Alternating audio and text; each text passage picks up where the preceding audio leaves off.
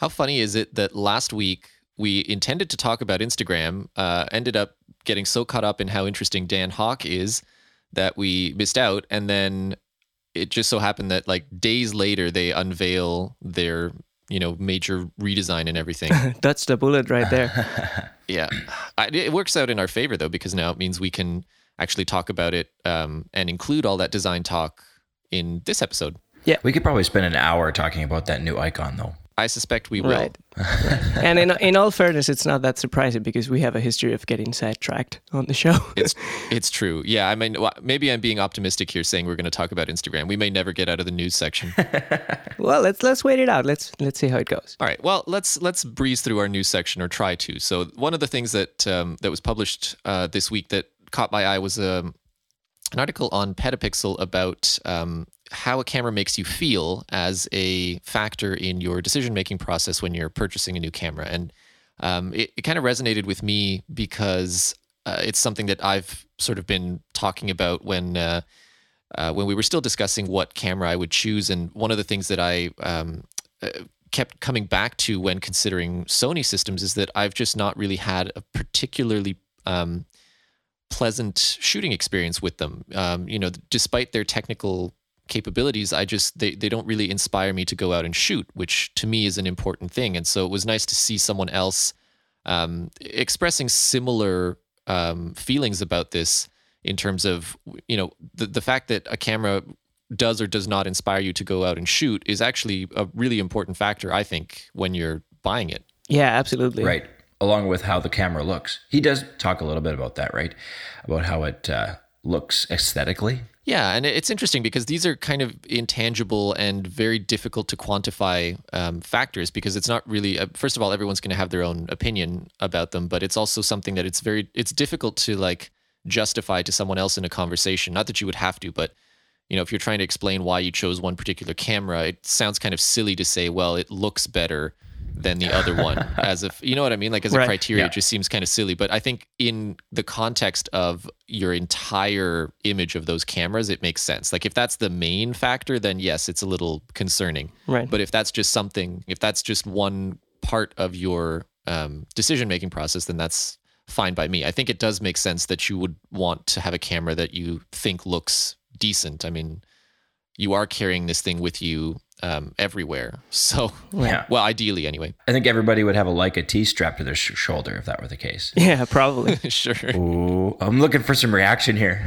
I'm actually not crazy about how the Leica T looks. Oh, it's so pretty. I prefer the M. I'm putting a moratorium on Leica talk. We cannot. We are going to spend an hour. We Fair cannot enough. talk about Fair Leica. enough. But by the way, Right. Marius, are you sure this Spencer Bentley isn't a pseudonym of yours? I am very sure. Because this reads like you wrote it, like completely. I am very sure. He even goes as far as to say, and I'm quoting, "I way prefer Fuji to Sony." That's a dead giveaway, man. Confess right now. Whether or not I paid him to say that is a different. No, I'm kidding. I don't know. I to be perfectly honest, I haven't even read more of his work. So this kind of just came out of nowhere for me. But I really enjoyed this particular article, so I figured I'd pull it out there for us to look at. How do you guys feel about this? Because I know that being Sony shooters, this is something that we have differing opinions on. Because for me, the Sony ecosystem did not present a whole lot of ergonomic joy. But for you guys, it seems to be great. Well, let's put ergonomics aside. How ugly are those Sony A7 cameras? Like they're just not camera looking at all, are they? I don't know. They look a little like Transformers to me, but I honestly can't call them ugly. I mean, they have the basic camera shape. They have a Sony design. I would probably call them boring, not necessarily ugly. Okay. But yeah, they're boring. Okay. They're really boring. Yeah. And not just the way that they look, also in how they operate and how they work. Yeah. These are not, they're not fancy. They're not supposed to inspire those feelings in people, I believe. And that's a shame because I agree that this is a very important aspect, and a camera that you enjoy using has a much greater possibility of being with you when it counts. So I as someone who's coming from shooting Olympus, I really do miss that aspect because I love my EM10.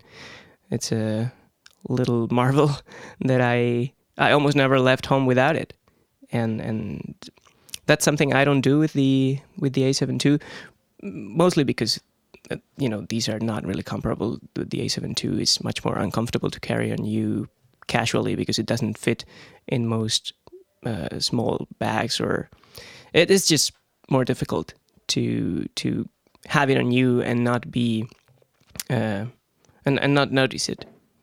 So that's something that I'm still struggling with.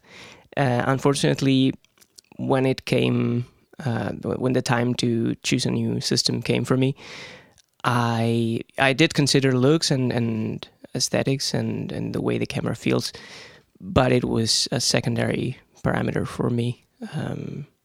But I do think I will sooner or later end up with a camera that I enjoy shooting with for everyday usage. Right, as a secondary camera. Yeah, probably. Yeah, same here, I think. Yeah, it's interesting because I mean that's one way to approach the problem, and I guess it depends on where you're willing to make compromises. Because I think if you're choosing a Sony camera, the implication is that you're basically not willing to make any compromises in terms of image quality or image like technical excellence, which makes a lot of sense. I mean, ultimately that is the product of any camera related endeavor. It's the image. So not compromising on that front makes a lot of sense. But it depends on where you draw that line. Because for me, for instance, while you could on paper make lots of arguments about why the Sony sensors beat the pants off of anything that Fuji or Olympus or any of the other guys are doing, in practice, looking at the files and working with the files and actually delivering them to clients, you have a slightly different outlook on how that technical excellence actually maps out into practical reality, like how much of the extra resolution becomes meaningful in a work context, or how much of the additional dynamic range do you actually draw on if you're shooting with proper technique. Right. You're not trying to always rescue failed exposures because you were under, you were over, or whatever. So to me that's an interesting thing, because each person is going to draw that line differently, and that is where I think if you're willing to not put technical things on a back seat, but maybe not go for the very best on that front, then you open up a lot of options from Olympus, from Fuji, from these other guys who have maybe invested a little more time and energy into other aspects of the cameras as well, alongside the sensor components. So right. It's cool. I mean, this is why it's nice to have competition in the market. Yeah, definitely. And this debate is a lot more relevant when you think of photography in terms of storytelling, or when you think of it as an art expression form. It's if a camera for you is a tool through which you see the world and you try to create something wonderful, then I agree that this is super important.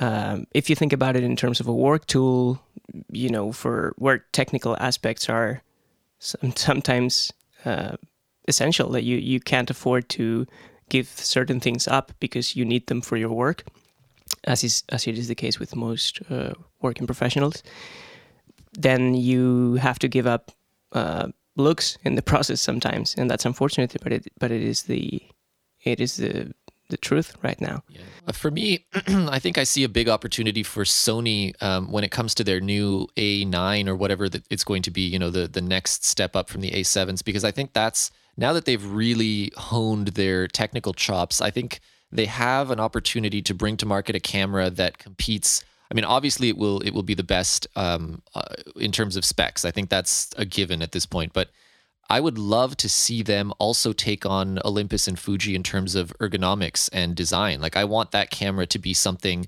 that is the best professional tool, but is also something that would make me want to go out and shoot with it. Something that's comfortable, something that looks kind of nice. I don't care that it's retro styled or not, because for me that nostalgic angle is not really that important. I just want it to look good, and a contemporary version of good is perfectly fine by me.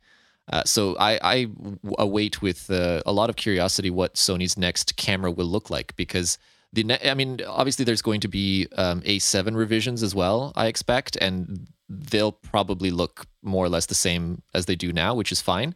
But I'm waiting for the next camera system, essentially from Sony, because that will be where they have an opportunity to really catch up on these other fronts that they've neglected in favor of just pushing the envelope technically. And you'll have to change systems again. Yeah, probably.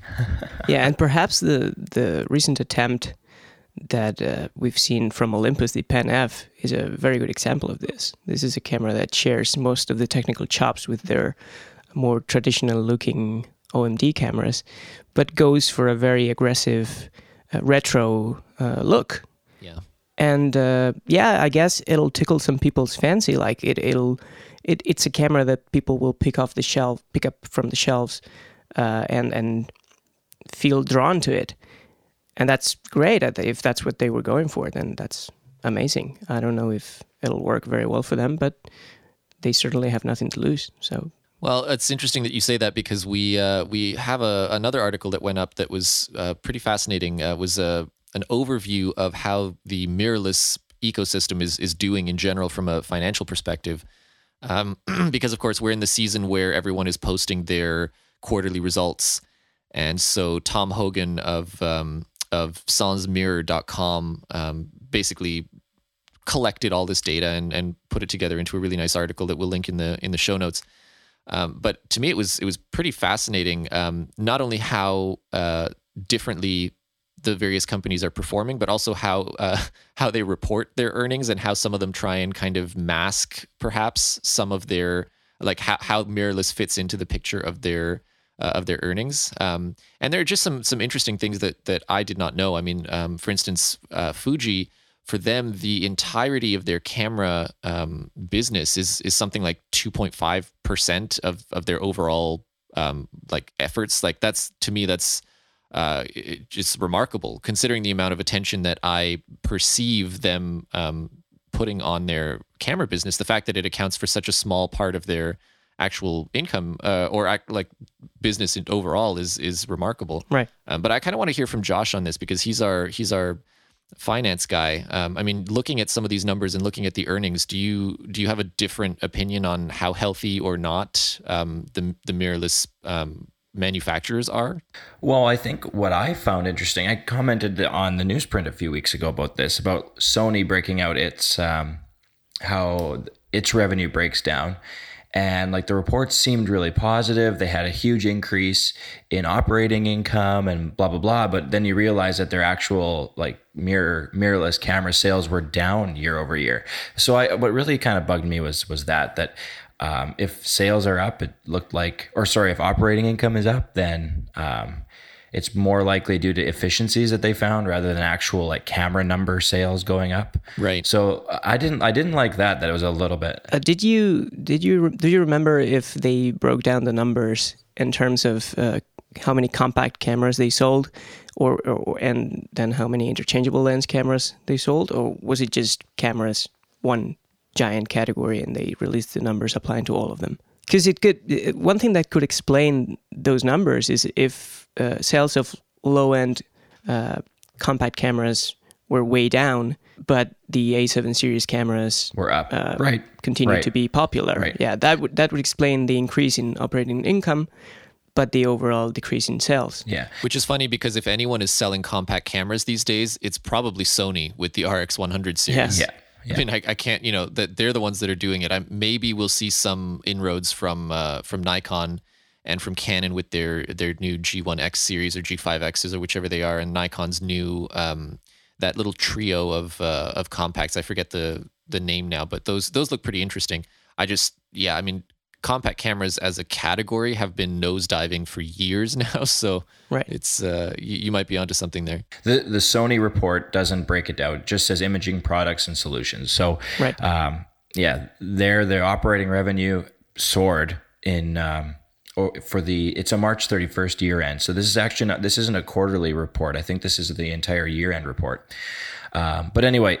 So operating income up, but sales down, but then like flying in the face of that is Olympus's reports. They have a 5% increase in mirrorless sales during the year. So, right, which is odd, right? Because we're kind of we're kind of anti-Olympus on the show here these days because we just No, kind of we're don't not. agree. Well, I love their cameras, but okay, fair enough.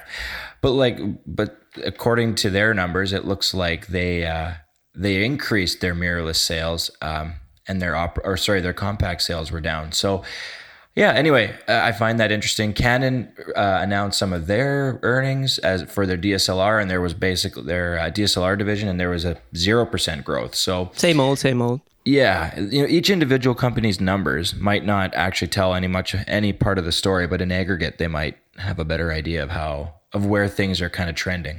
Yeah, well, that's what interests me is looking at the numbers together, because each individual company will have its own tactics for reporting this information in the first place. So it's really when you look at it together, it interests me because I'm curious about the health of the camera industry overall, right? And this is sort of our best guess at getting that information, because of course none of the companies are particularly open about how specific kinds of cameras or specific portions of their imaging divisions are working out, lenses versus bodies and things like that. So it's pretty difficult to draw any firm conclusions. But I just like to see that at least in the mirrorless realm, some companies are succeeding. Like I'm very happy to see Olympus doing well, and I wonder how much of that has to do with the obviously the strength of their recent products, but also the strength of their recent marketing campaign, which we can't undersell how well that. I don't know if you guys you've probably seen it, but that giant campaign that they had plastered everywhere with the really, really heavy DSLR arm thing. Oh right, yeah. That was a really, really good campaign, and I'm pretty sure that did great things for them, because I saw those ads everywhere. At least in my area here, they had those posters up near every camera store, and I wouldn't be surprised if they saw a big uptick in sales just because of finding a way to frame their product appeal and their value proposition in that way. So it's good to see. Anyway, I like this article because it's a good overall summary of all of them. It's sometimes difficult to get that because each company has its own rumors site, and then you've got to go looking at all of them separately. So this I appreciated that Tom took the time to bring that all together and kind of summarize it. I'd love to see. It's impossible, I get it, but I'd love to see how Apple's how their financial reports in the imaging portion were to compare to this. Yeah. Wow. Because we all know that the iPhone is easily the most popular compact camera in the world. Yes. So I just wonder what their investment is. They have hundreds of people working on just the iPhone camera. And I wonder if they could somehow break out numbers of people buying an iPhone for the sake of a camera. Oh, I bet you'd be off the charts and everybody else would just be shuddering. Yeah, but it would be very difficult, I think, to draw a line and to distinguish between people who are buying it like as a camera. Oh, yeah, right. Like, because it's impossible to report on. Yeah. It'd be interesting to see for sure. It absolutely would be. Yeah, I mean, I think this is something we'll circle back to when we actually eventually get to Instagram. But the iPhone has been just a remarkable force for photography in general, and it cannot be overstated how much of a transition point it was for the whole industry, basically, in terms of democratizing photography. Good word. Wow. Absolutely. Wow.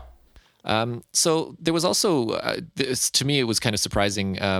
DP Review posted a review of the Nikon D810, which of course is a 2-year-old camera now. So we kind of went, what? But it was one of those long-term. It's already a vintage camera. Yeah, essentially. But it uses a vintage Sony sensor.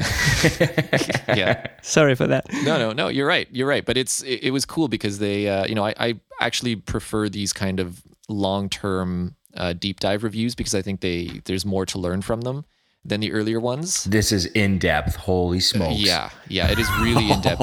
And it is. What stood out to me was their evaluation of the sensor and specifically how well it performs at its base ISO, because the D810 has a cool base ISO of 64 instead of 100 or 200 like most cameras have these days. Yep. And apparently at ISO 64. It actually has comparable dynamic range and resolving power to medium format sensors. Specifically, they compared it to the Pentax 645Z or Z for you Americans.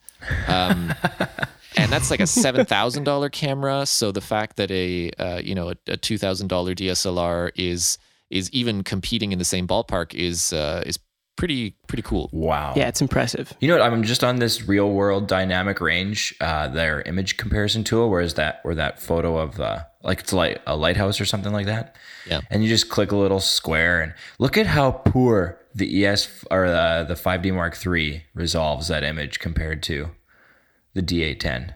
Yeah, I mean that was never really a fair comparison. The D810 is so far ahead of Canon's sensor there in terms of dynamic range. That's not even funny. Goodness, it's not even funny. And are they largely the same price? The D810 is a little bit more, right? I think the D810 goes for more these days. I mean, you can certainly find a 5D Mark III for less on the used market than you can a D810, but I think that retail-wise, they're essentially equivalent. Crazy. Wow. Yeah, but this is where loyalty and lens buy-in factors in, right? I mean, the D810 might be great, but are you really going to sell or try and transfer $20,000 worth of lenses from your Canon system just because this one body has better dynamic range, right? Like it's fair enough. That's how they get you. It's tough. Oh, look at that image of the lightning out in the background on the beach or whatever. Oh, wow. Anyway, that's impressive. I'll stop just marveling. Really this is incredible. Yeah. Yeah, and I find it very interesting that how they shot that image that you mentioned, Josh. They shot it at ISO 64. Even at night. And what they did was just use a normal shutter speed, and you end up with pretty much a black image, like completely underexposed, and then pushed all of the shadows in post-processing. And that's how you can get the benefits of using the great performance of this camera at ISO 64, and the result will be better than if you had shot the same image at ISO 4000 or something like that. And that's really, really interesting. It also opens up a whole different set of techniques, right? Because if you know that your camera is capable of something like that, then you actually can approach shooting scenes differently, right? Because you might otherwise instinctively want to crank the ISO, right? But in this particular case, you would have to say, wait a minute, I might actually be able to work around it this entirely different way that most other cameras could only dream of doing. So yeah, it certainly makes the D810 an interesting camera. And as far as longevity in the market, I mean, we were talking about this last week in terms of the Leica digital bodies and whether or not they're going to have the same staying power as their film equivalents. There's been a few cameras in the digital world so far that to me seem like they have that kind of staying power, and the D810 is definitely one of them. Yeah, absolutely. I can't imagine the bang for your buck here is really high. I don't think the D810 will get to stay around for as long as the 5D Mark III from Canon has, because Nikon has a tendency to refresh their cameras more often than Canon. Right. But it'll continue to be massively popular in the second-hand market, I'm definitely sure. Yeah. Okay, is it time for the main course of the meal for once, finally? I think it may be time. We spent less than a half hour on our first. This is amazing. Wow. I'm proud of ourselves. We're so good. Hey, you know how good we are? We're so good that you guys should give us some Overcast recommendations. Ooh, good segue. Right? Smooth. We're getting better at this. For real though, we actually do really benefit from having your love on Instagram and on iTunes, and we don't very often ask you, but if you do have a moment and you could take the time to leave us a review or just literally hit the little recommend button when you're listening. We know we have a lot of Overcast users. It really helps us, and we'd appreciate it. And of course, if you have feedback for us, we'd also love to hear from you. We just recently had a bit of a tweet conversation where we discovered that, of course, people want to hear a little bit more about the iPhone as a tool for photography. So we are now planning to cover that in a little more depth in future episodes. So don't be shy about letting us know what you'd like to hear about, because we're more than open to supplementing our own topic ideas with things that you want to hear about. So get in touch. We're on Twitter at candid_FM, and you can also send us an email directly at hello@candid.fm. So now we can talk about Instagram. Boom. Okay. Awesome. Okay, Icon. Here we go. Wow, starting strong. It's pretty great, right? Let's start with the one thing that is not polarizing at all, and that it's surely going to take just a couple minutes to discuss. Yeah, the icon. That's a good start. We have been waiting for this for what, 5 years? Yeah, I think it was Ben Thompson or someone on Twitter pointed out something really funny, that now, just as the icon was beginning to have its own sort of charm as the holdout of a skeuomorphic design in this modern flat design landscape, now they choose to change it. It's strange. Yeah. But on the other hand, I am happy to see it changed, and I'll be honest with you guys, it's grown on me. I'm not bothered by it at all. On my home screen, it's still very distinctive. Right. It does look a little like a washing machine if you squint and misinterpret the icon. Where did that come from again? Was that parody Johnny Ive account? Yeah. Oh yeah. It's really funny. It made me laugh. But it's honestly, with icons, there's a lot of cases where you can misinterpret them, and I think. It's kind of a shallow criticism in a sense, because if you're looking at the Instagram icon, it's pretty clearly not a washing machine, and on your phone, it's probably not, an app for a washing machine. So I don't know that that's a particularly meaningful critique, but right. Yeah, I think you guys are a lot more negative about the icon than I am. So I'm looking forward to hearing why. Well, it's grown on me too, ever since I saw it. It's grown on me as well. I now hate it even more.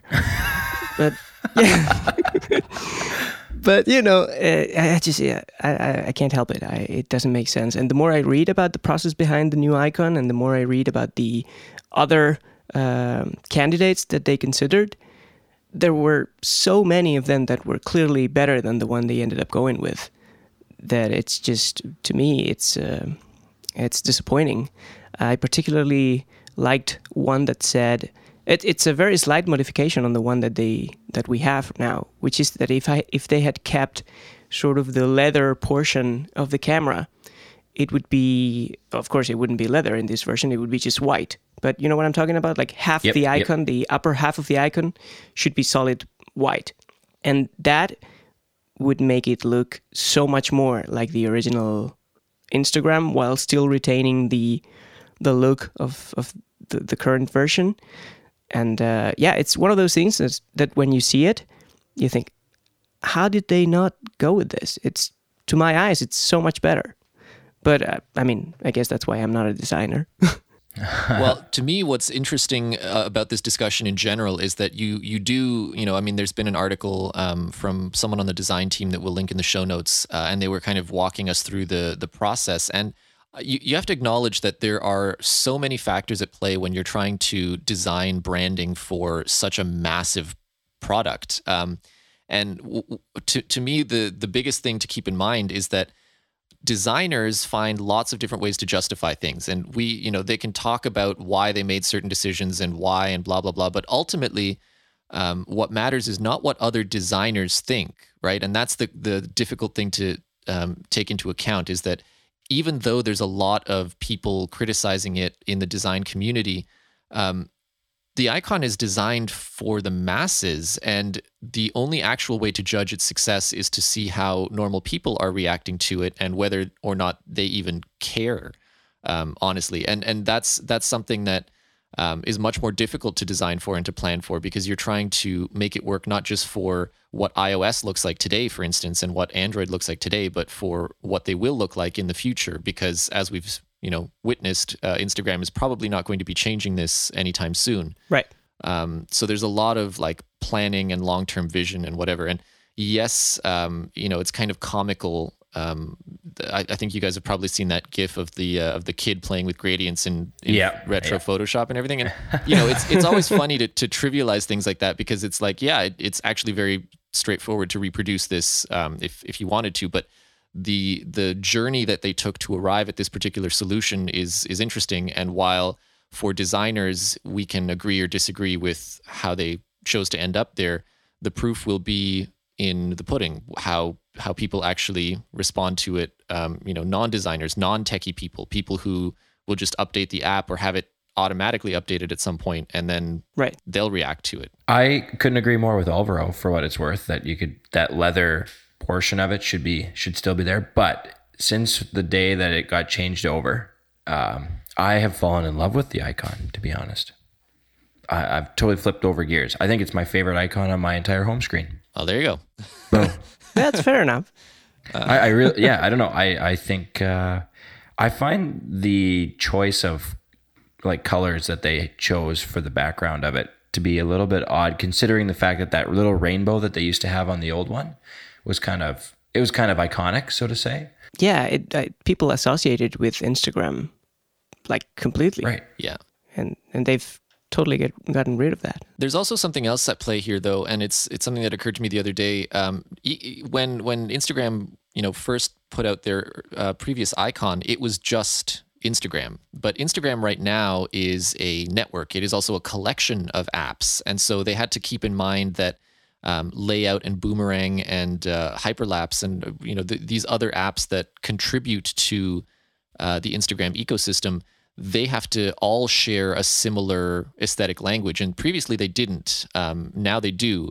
And this is, again, it's a way for them to bring those things together and to also leave open the possibility of bringing other apps in. I mean, one thing that we can talk about is whether or not we think that Instagram will eventually split out the actual camera functionality into its own app, or perhaps have like a professional, more fully featured camera app as a separate module, and keep the core Instagram app as just the network, the sort of consumption. Right. That'd be a very Facebook thing to do, wouldn't it? It would, but it's not something. I mean, they're owned by Facebook, right? So that's why it even came to mind, because it's like that's something that we might potentially see, especially if Apple is going to continue investing heavily in the photography side of its iOS offerings, hardware and software wise. If we do see RAW support, if we do see who knows what other cool API things we'll see in iOS 10 that may impact mobile photography, like that's RAW support. Yeah, I mean that's the main one, but they're also likely to surprise us with things that we're not expecting and might turn out to be delightful in some other ways. So it's another checkbox to check off. We complained about RAW support in iOS. Anyway, yeah. Done. We got to publish a bingo sheet. We really, just keep it in the show notes for people. No drinking games for us. Oh, come on. We could totally kickstart a drinking game. Okay, so the only other thing about the icon, I think the one thing that I can criticize it for, but this is really something that any icon redesign is going to face as a challenge, is that there's a lot of familiarity that builds up over time. And for a lot of people, it's just muscle memory opening the Instagram app, right? They look for it and they're not even identifying it by name or anything like that. They just sort of have this colorful blob that their brain magnetically pushes their finger to. And that's how they open the app. And now that image is different. So there's going to be an adjustment period while people realize that Instagram now looks different on their home screen. And it sounds like a stupid, small thing, right. But it is, when you, it's like if you switch around the order of icons on your home screen, you're going to have a bad time for the first few days because, right. We're just used to where everything is and what it looks like. And so changing that is a challenge regardless of how drastic the change is. I mean, in this case, it's pretty dramatic, like from color to style to everything. It's just a totally different planet. But yeah, like I said, it's kind of grown on me. I don't have strong feelings about it either way. I didn't hate it to begin with. I didn't love it to begin with, and I still don't. I'm more interested in what's going on inside the app, frankly. Right. And what do you think? There's a big change that way. Well, I mean, the monochromatic thing is, I think, a very smart decision for an imagery app. I always like that about ViscoCam's like photo sharing side of it is very minimal chrome, nothing really drawing attention to the interface. It was all about the images. And now Instagram has done, a similar thing with this monochromatic transition. And one of the things that people are speculating about is whether or not this is indicative of a potential dark mode coming to iOS in iOS 10, because this would, obviously make it much easier for them to facilitate that. So I don't know. Do you guys think that's coming, or maybe not? It might be. I mean, it wouldn't surprise me. It's something that many people have been asking for a while. And Apple tends to, every now and then, grant these little wishes to people. Like they're a genie in a bottle. Yeah, I mean, at the end of the day, they are the ones calling the shots. So it's almost like they're being merciful on us. Yeah. But yeah, I think this is something that's likely to arrive at some point to iOS, and why not this year? Yeah, I think like in regards to Instagram specifically, I don't know how everybody else browses their Instagram feeds, but I find I browse it first thing in the morning and like late at night. Those are kind of the two times that I do. So for dark mode would be, even if it doesn't come in iOS 10, it would be nice at the very least that they could add it in as a 5.1 type iteration, right? Yeah, definitely. And what I find most odd about the whole redesign is how different the changes in the icon are to the changes in the rest of the app. Like they've gone for full-on color on the icon, and then they've stripped all the color out from the app. And it feels odd to me for some reason. Not that I don't like the black and white look. I do. I think it has too much contrast. Like it would probably be a little easier on the eyes and a little easier to understand if they had played with different scales of gray a little bit more. But I like it. I mean, I think it works. It's just in stark contrast with the icon. It both seem to showcase very different philosophies, and that's interesting to me. They also have different goals, though, right? Because the icon's goal is to get you into the app in the first place, and then the interface's goal is to disappear so that it's all about the content once you're in there. Yeah, that's a good point. So, I don't know that there's much of a conflict. There is certainly a huge discrepancy, though, that's for sure. Because, yeah, it's like this rainbow vomit-colored icon, and then you get in there and it's just... Excellent description. Vomit. I guess that's our episode title. Oh, yeah. Calling it right now. Anyway, so I mean, yeah, that's... I mean, we could spend more time on the look, but honestly, I think there's been a lot of chatter about that, and ultimately, I think what we can contribute to the conversation is a deeper look at Instagram as a product and as a sort of its place in the current photography industry, which I mean, it's become extremely important. I think more so than some of the other photo sharing networks like Flickr and 500 Pixels, because it's different. It's really not the same kind of product in my mind. Yeah. And it has caught on so much more than any other photography-related apps. So it's almost, well, it is bigger than Twitter right now, isn't it? As a social network? I believe so, yeah. That's impressive. Like, really it's impressive. It's crazy, yeah. Because it looks like that would be impossible, because, I mean, taking a picture and sharing it on your phone is a lot more personal, and for another thing, it takes more effort too. So the fact that they've managed to reach such a huge number of people, I think, is incredible. One thing that is fascinating as a thought experiment is whether or not they would be able to grow to the scale that they've grown at now if they had come out after Snapchat. Right. Because we saw Snapchat do something huge it shifted people's expectations for what social networks are about. And I think there was a lot of resistance, or there's a lot of resistance now to the idea that your profile is kind of permanent, and that you have to almost... There's a temptation to try and make your life look more perfect than it actually is, on Facebook, right, and on other networks like that, where there's sort of a permanent record of everything that you've said. And Instagram falls into that category. And yes, image sharing is a lot more ubiquitous than Twitter, which I think people still struggle a little bit with understanding what it's good for.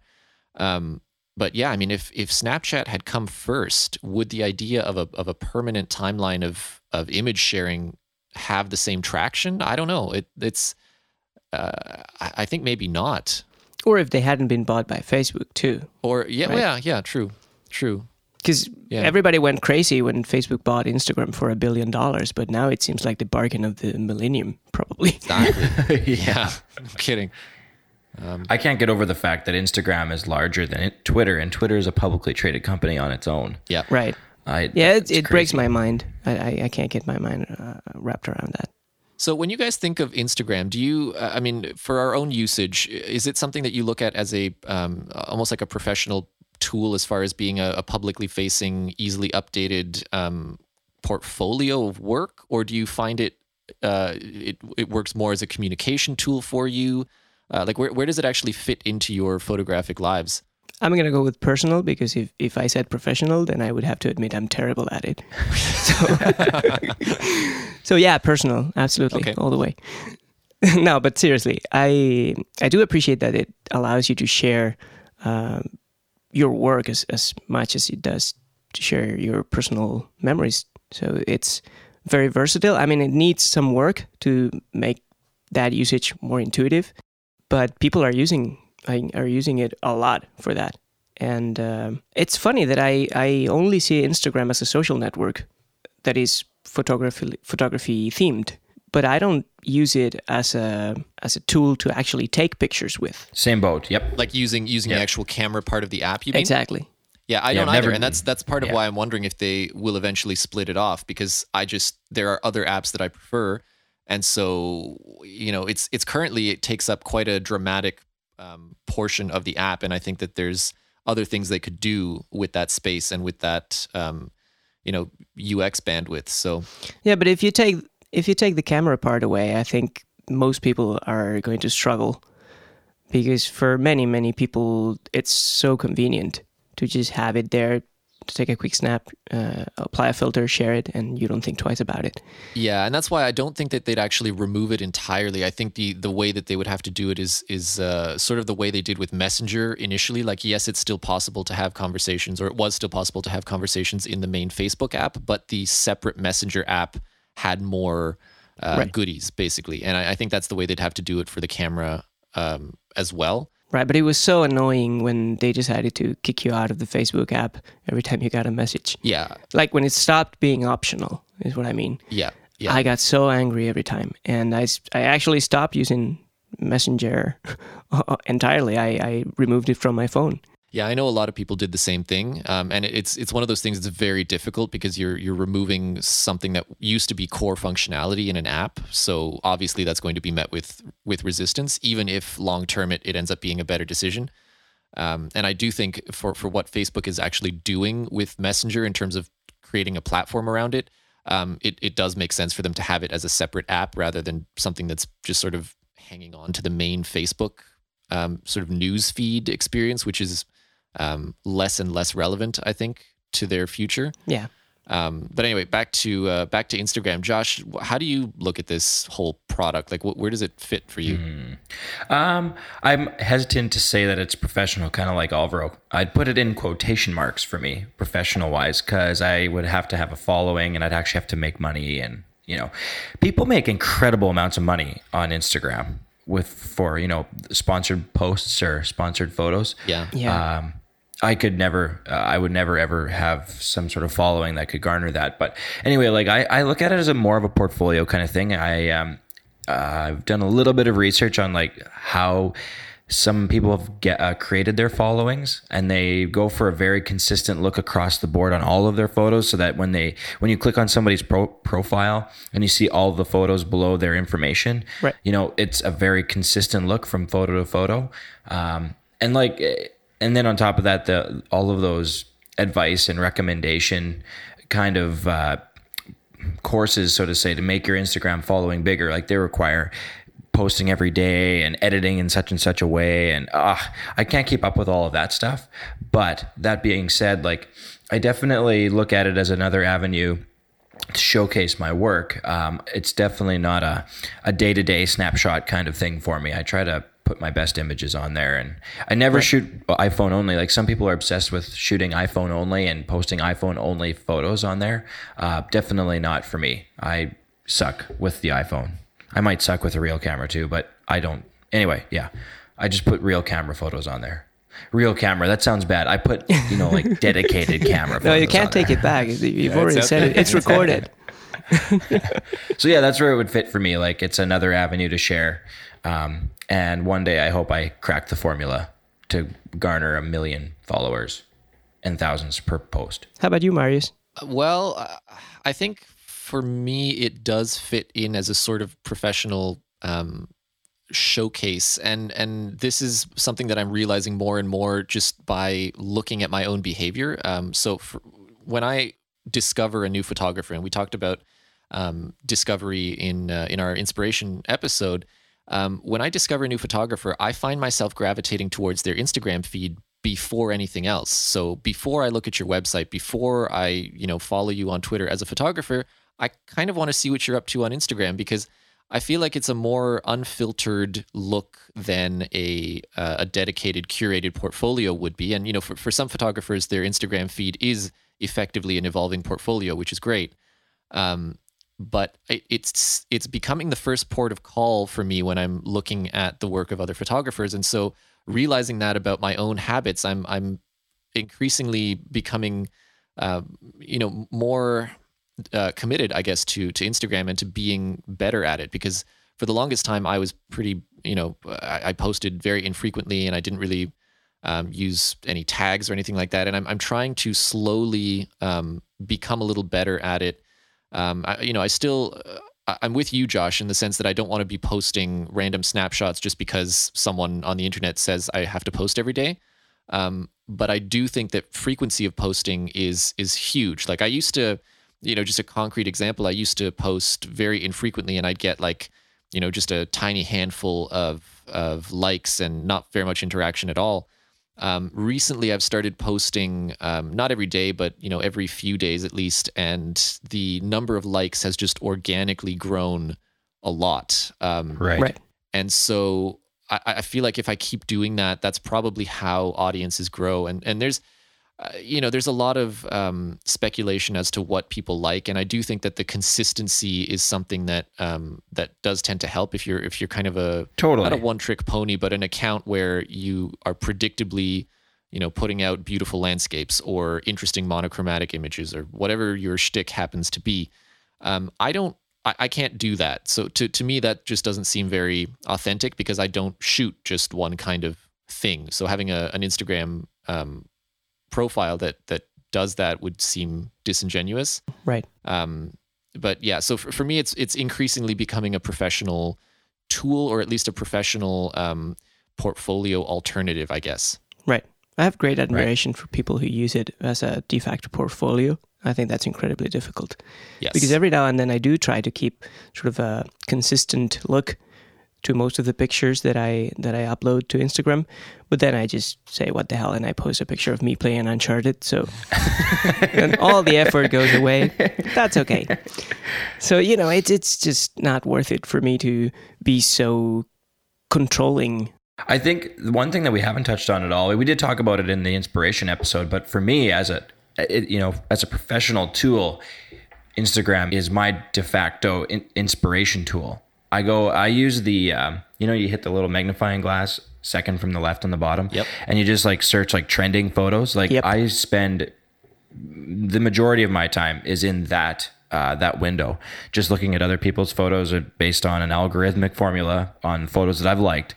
And I find a lot of incredible work that way. And I can, if I emulate it, or, I look for photo spots for our upcoming trip or whatever it is. I love that part of it, which is kind of an offshoot into the next topic, kind of right where, is it a social sharing platform or is it a photo editing tool? Like for me, 100%, this is a sharing platform. And I love finding other people's work in the app, not necessarily the edits that they're creating in the app. Do you know what I mean? Yeah, no, absolutely. I agree with you. And I think that the discovery experience on Instagram in general is terrific. Whether it's using that particular search thing that you just described, or whether it's just following a tag, whatever, you have several choices, and it's almost impossible to not find more interesting people and more interesting work to look at, which is remarkable. Like discovery, I think, is one of the most difficult problems for social networks to solve. Yeah. And Instagram has done an amazing job of doing that. And it's something that it sometimes leads to difficult decisions. I mean, you were talking about algorithms, and one of the things that they rolled out along with the redesign is, of course, the same sort of algorithmic timeline as what Twitter recently implemented in their native apps. And I know that a lot of people get very upset by algorithmic timelines. Personally, I find them to be helpful, especially if you're not constantly in the app. I think that might be the key distinguishing feature between people who appreciate this and who don't, is how often you are actually opening the app. Because if you're in there constantly, it makes more sense to have a timeline that is actually based on time, because chances are you're not missing things. Whereas if you open the app less frequently, you miss a lot of really good content, and it would be nice to, have an easy way to not miss that. And I think that's the problem that the algorithmic timelines in general are trying to solve. And for my usage, they do a terrific job. So I appreciate it. I do think it should be a toggle, but I do appreciate that they're doing that. And again, to me, it contributes to the discovery features of the app. Yeah, I couldn't agree more, especially with the toggle thing, because that would give everybody the chance to customize the behavior, in the way that works best for everyone. I guess it's not just a matter of how frequently you launch the app, but also how many people you follow and how active they are. Right. Because if you have more than a couple hundred people that you follow, then and if they are actively posting every day, then even if you do launch the app a couple times a day, you miss a lot of stuff. And that's something that the algorithmic order definitely helps with. Yeah. And I do appreciate it. Yeah, definitely. Yeah, Josh, did you even notice the algorithmic timeline? Like, is this something that impacted your usage? Or in all honesty, I didn't even know that they had implemented it. I don't follow, this might get on a more personal note, but I don't follow anybody really that I know on Instagram. It might be a psychological thing where I admit, like, if you follow people that you know and you see how cool their lives are, it kind of rubs off on you in the wrong way. Like, there's that Facebook effect, right? Have you guys ever heard of this before? Yep. Where, Yep. It makes your life feel like crap, really, when everyone else is just posting these amazing photos. So it sounds really, really bad, and I apologize to anybody I know listening, but I don't follow anybody really that I know because I don't want to have that psychological impact. So as a result, I follow it, mostly landscape type shooters, but other kind of environmental portraits and so on. And they're people that I don't know, and therefore they're more they're kind of timeless photos, so to say. Right. I find there's a correlation between the amount of people you follow that you want more timely photos from them, whereas people that you don't know, you don't really care so much about the timeliness of the photo. So anyway, long story short is the timeliness and the algorithmic thing has had no impact on me. I've kind of, I didn't even realize it was there. Someone at Instagram is smiling right now. Yeah. You bring up something really fascinating, though. You mentioned psychological impact, and one of the things that I've been reading about recently is people's reactions to different social networks in terms of harassment and in terms of negativity of content. And Twitter has a pretty nasty reputation for being a toxic environment. It's horrible. Yeah. And Instagram to me has always seemed like, for whatever reason, a much happier place. And that's actually a really important factor, I think. If you're going to choose what social networks to be active on, the general tenor of people's moods and of the kind of content that you can expect, I think that's a huge factor in where you want to spend more of your time. And from that perspective, Instagram is, I feel, one of the best. I mean, I can't really think of any other social network. Maybe Vine, come to think of it. But anyway, it's certainly up there with some of the best in terms of just having a really positive energy and not really. I never feel worried about browsing through Instagram and coming across something that will be upsetting or strange or violent or ugly or whatever. Whereas Twitter is a bit more of a Wild West that way. I mean, sometimes you do find disturbing content. Yeah, Twitter needs to fix that. In all honesty, they have to come up with a way, because it turns me off. I said to you guys earlier this week, I'm going to just turn off the internet because I'm so tired of it. And Twitter is the reason for it. I could just spend all day long on Instagram. Yeah, for me, it's difficult because the experience of Twitter for a straight white male versus the experience of Twitter for any other kind of of human being is very different. So I can sit here and say, well, Twitter is actually great. I love Twitter, and I do.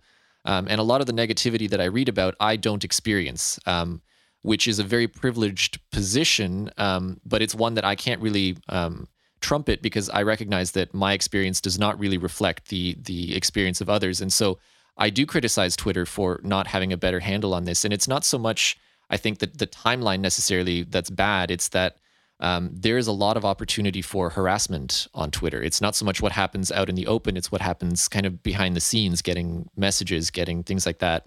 Right. But and to be fair, we also don't really know how Instagram is like for many people that are not us. Absolutely true. Yeah, absolutely that's true. good point. But again, it's one of those things where the impression that I'm getting from commentary is that toxicity has not made its way to Instagram. Certainly not to the same extent that it exists on Twitter. And why that is the case and whether or not it will continue to be the case, we don't really know. But it's just something to keep in mind and something that I admire Instagram for.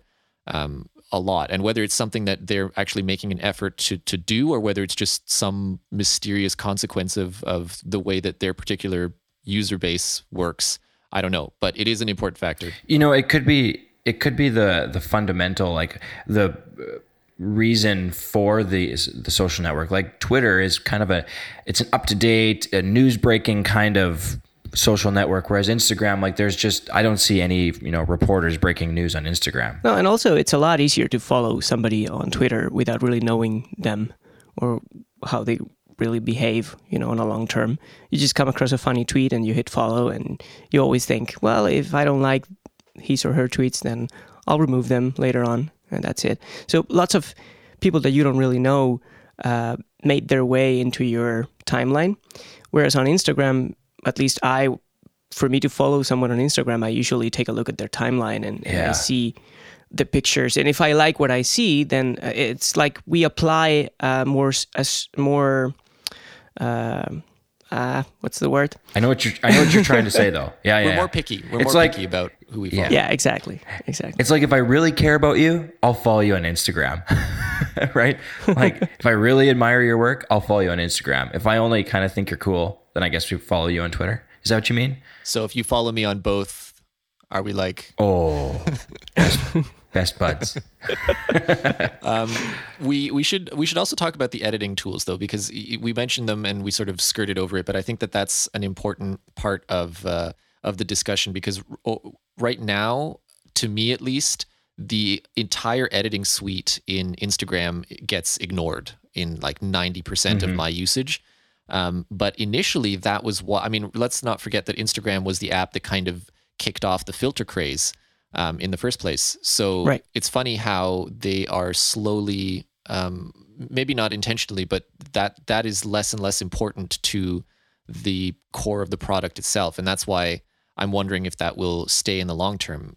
From my perspective, the Instagram filters are among the worst that are available on the market right now. And it's not necessarily a criticism. It's just the fact that they can't really update them. They can add new ones, but you can't really update them because they've become kind of classics. But in general, I find them to be terrible. I rarely find them suitable for any image that I want to post, so I just don't use them. They have other editing tools built into the app, but it's like, if I'm doing the editing elsewhere anyway, why would I bother making more tweaks in Instagram? Like, it's really just a destination for me. It's not a workbench where I'm, developing images. So do you guys think that it will actually eventually transition away from being a photo editing tool, or do you think that they must, they're going to try and bolster that, perhaps even launch a dedicated editing tool or something? Like, where do you see photo editing in the Instagram world? You can't get around those classic filters, right? Like at the end of the day, that's what made the app, so popular to begin with. Yeah. So I don't think they'll ever turn their back on that, and they're going to have to keep it somewhere accessible for the majority of people to use. And if that's within the app, then I don't see it ever leaving. But boy, I find there'd be a market for plugins that could send photos straight from Lightroom or something on your Mac to the iPhone, Right. like to the Instagram app on your Yeah, iPhone. wouldn't that be nice? Anyway, I can't ever see them getting rid of those filters and those editing tools. So It's funny because I absolutely agree with you guys. I don't particularly like the built-in filters, but I don't think 90% of people agree with us here. In fact, I would no, consider. they love them, right? Yeah, definitely. And for sure. And I think the editing controls on Instagram are sort of going through a growing pain phase. You know what I mean? I mean, they've felt the need to add more advanced editing tools and finer grained controls, so that the people who want to can tweak the filters and edit in a more traditional way that just like we're used to. But at the same time, they've kept the simplicity of being able to apply the classic filters with just one touch, right? So the extra complexity is there for those who want to use it only, and the rest of the people can just use the app the same way we've ever done it. Do you like the way they've done that? Like, I find it's pretty well implemented. Yeah, I think it's interesting. I do appreciate that they've been very thoughtful to maintain the core functionality and keep it just as easy as it was.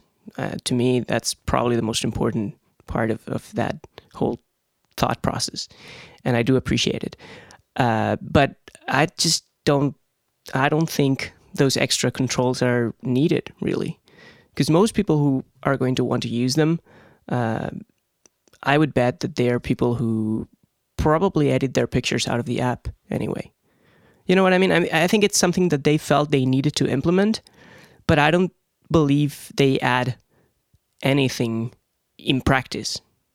It's like a lose-lose. Like, you have to do it, but it's not adding anything of value.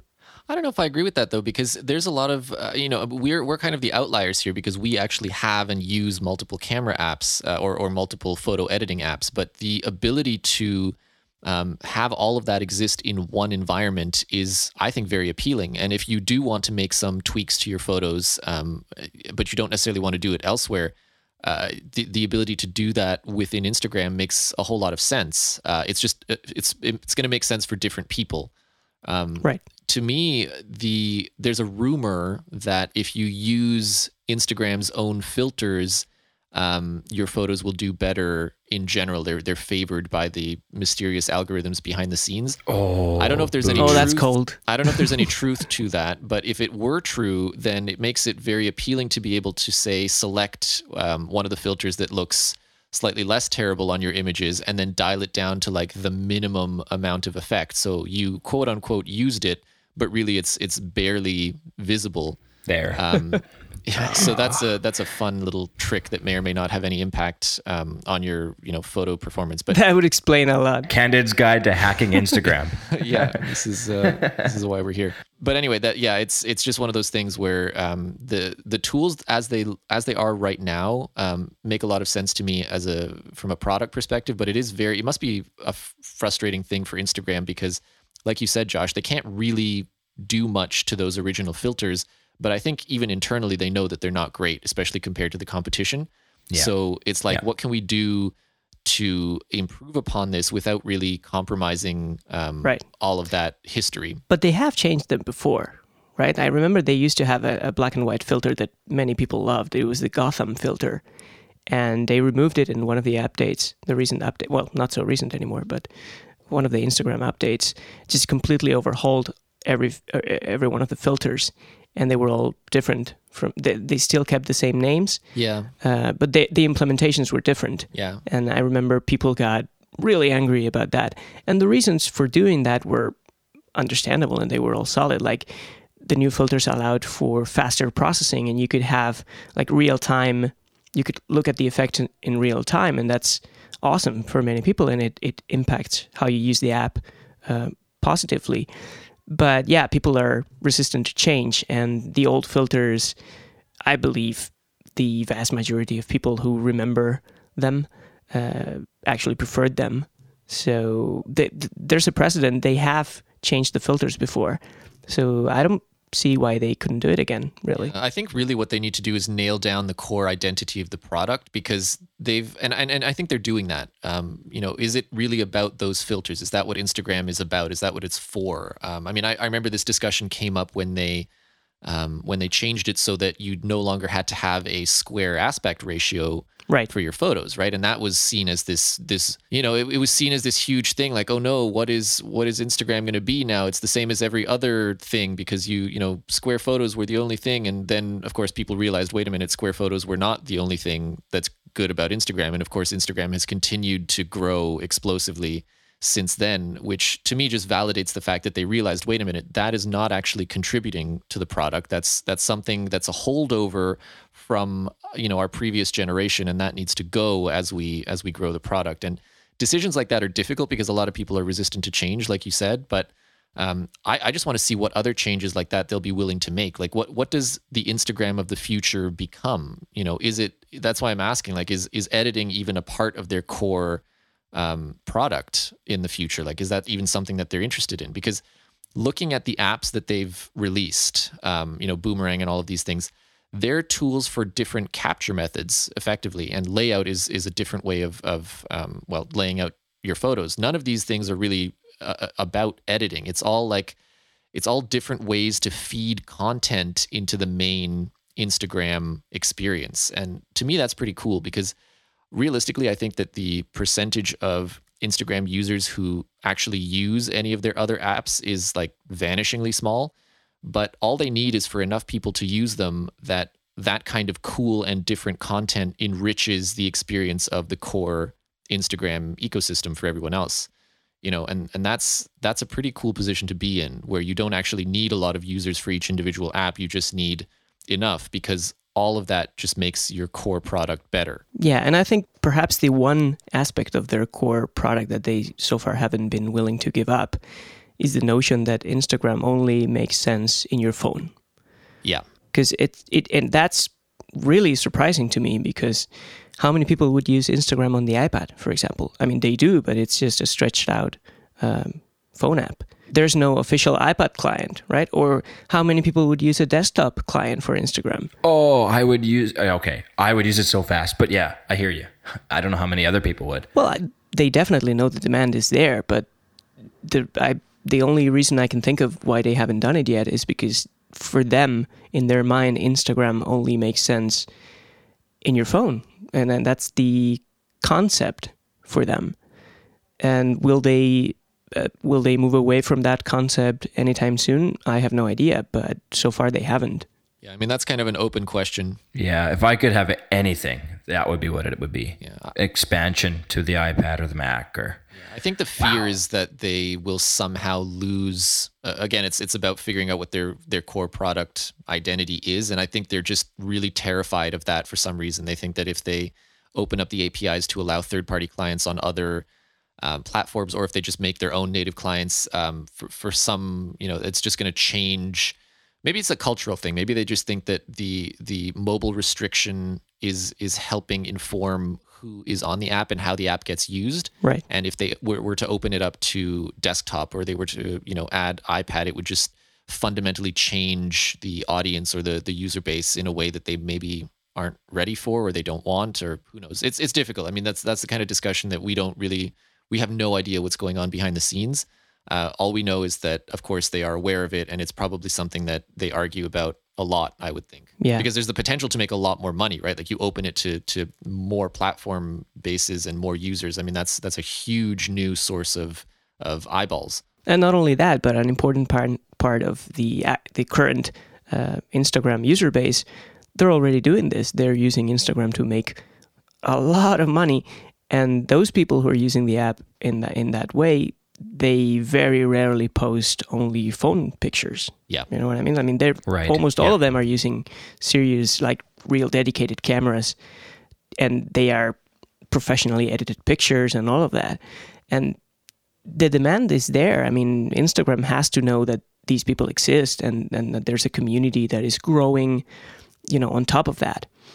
And we've even seen reports of agency modeling agencies requiring models to have a certain number of Instagram followers in order to get hired, basically, which is, it's just mind-bending for me. Well, yeah, but it really speaks to the impact, again, that this product is having on the industry in general in ways that we didn't really expect. Like I did not expect for people to be able to make a living the way that they do on Instagram, but that's like a big business right now. And exactly, and most of those people actually they would benefit from having an expanded, a richer lineup of client apps. Yeah, and maybe that's a monetization option for them, right? I mean, maybe it's something that you pay an Instagram subscription, and that's what gives you access to the other apps or something. Like who knows? But maybe that would be. You could totally charge for that. Yeah. Yeah, because it would be something that primarily benefits the power users, and the folks who are doing sponsored posts are a prime candidate. Exactly. I know right now there are several startups that I've encountered that are basically trying to facilitate those kinds of brand sponsorship,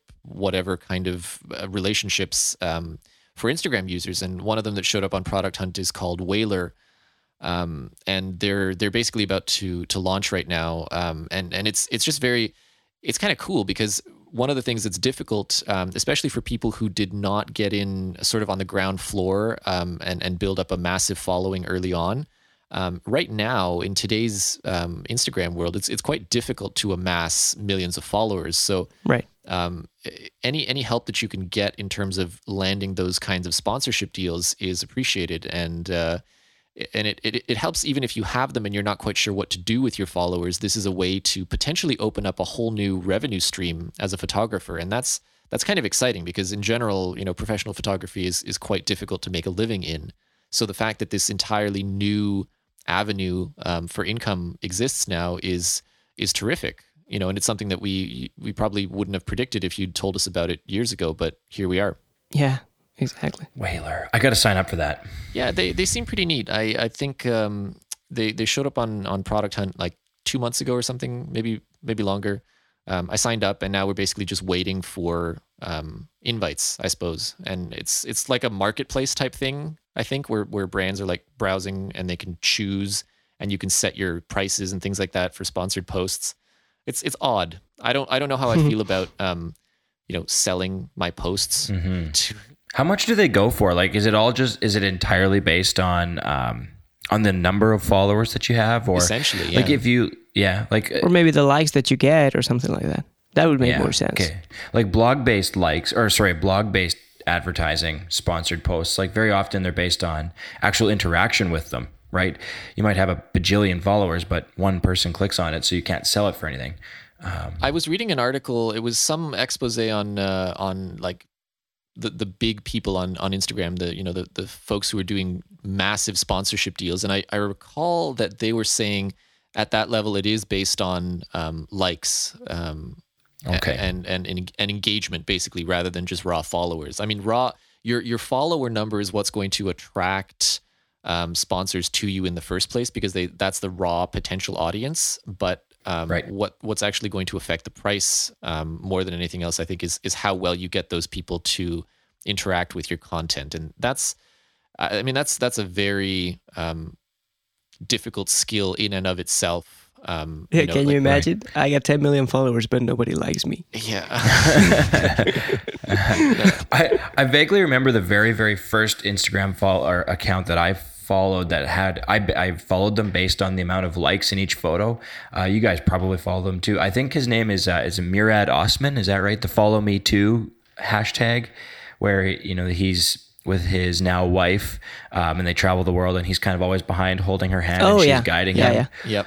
Oh my gosh. Like I mean, I can't imagine. There's going to be other Instagram accounts that have kind of paved the way for professional Instagramming. But that's the first one that I ever followed. And I still, like, every time a photo comes out, I instantly like it, because jeepers, they're always awesome. Yep. Yeah, they are. Yeah, but it's cool, because you actually have a whole new skill set to develop as a photographer. Like, yes, take great images, but then also learn to make them do well on a social network. And those are two very different skill sets. Yeah, exactly. Goodness, consistency has such an impact on that. But you're right. How hard is it to shoot just one topic, one thing.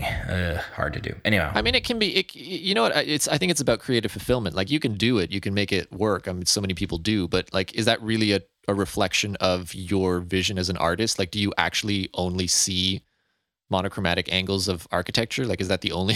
You know what I mean? It's just a strange. Like, but you don't have to really. I mean, you can have a dedicated Instagram account for that project, and it works very well like that. Yeah, I think that's what's going to happen increasingly. Is you'll just create an account for specific things, the way that the way that Twitter does, really. I mean, that's kind of what people have been doing. They've got like a personal account and then an account for a specific project that they're working on or things like that.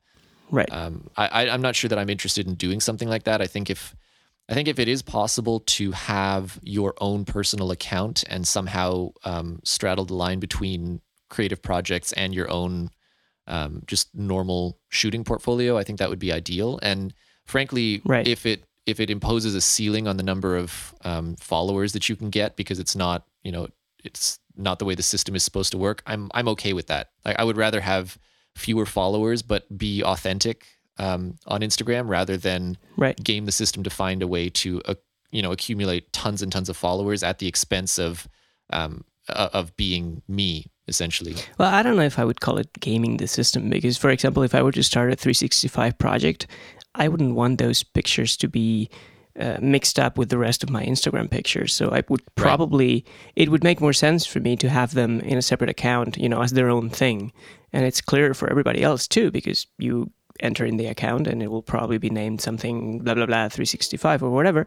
And everybody knows what it is. So it's a lot easier to appreciate the picture in the context that I meant it to be. Yeah, that's a good point. Yeah. So now if you'll excuse me, I'm going to open an Uncharted account. Ah, boy. That would be awesome. First picture is Nate hanging off the side of a cliff. Of course. Actually, that would be a funny account. There's Nate hanging off of things in various places in the game. I'm sure somebody has done it by now. Yeah. Surprised me.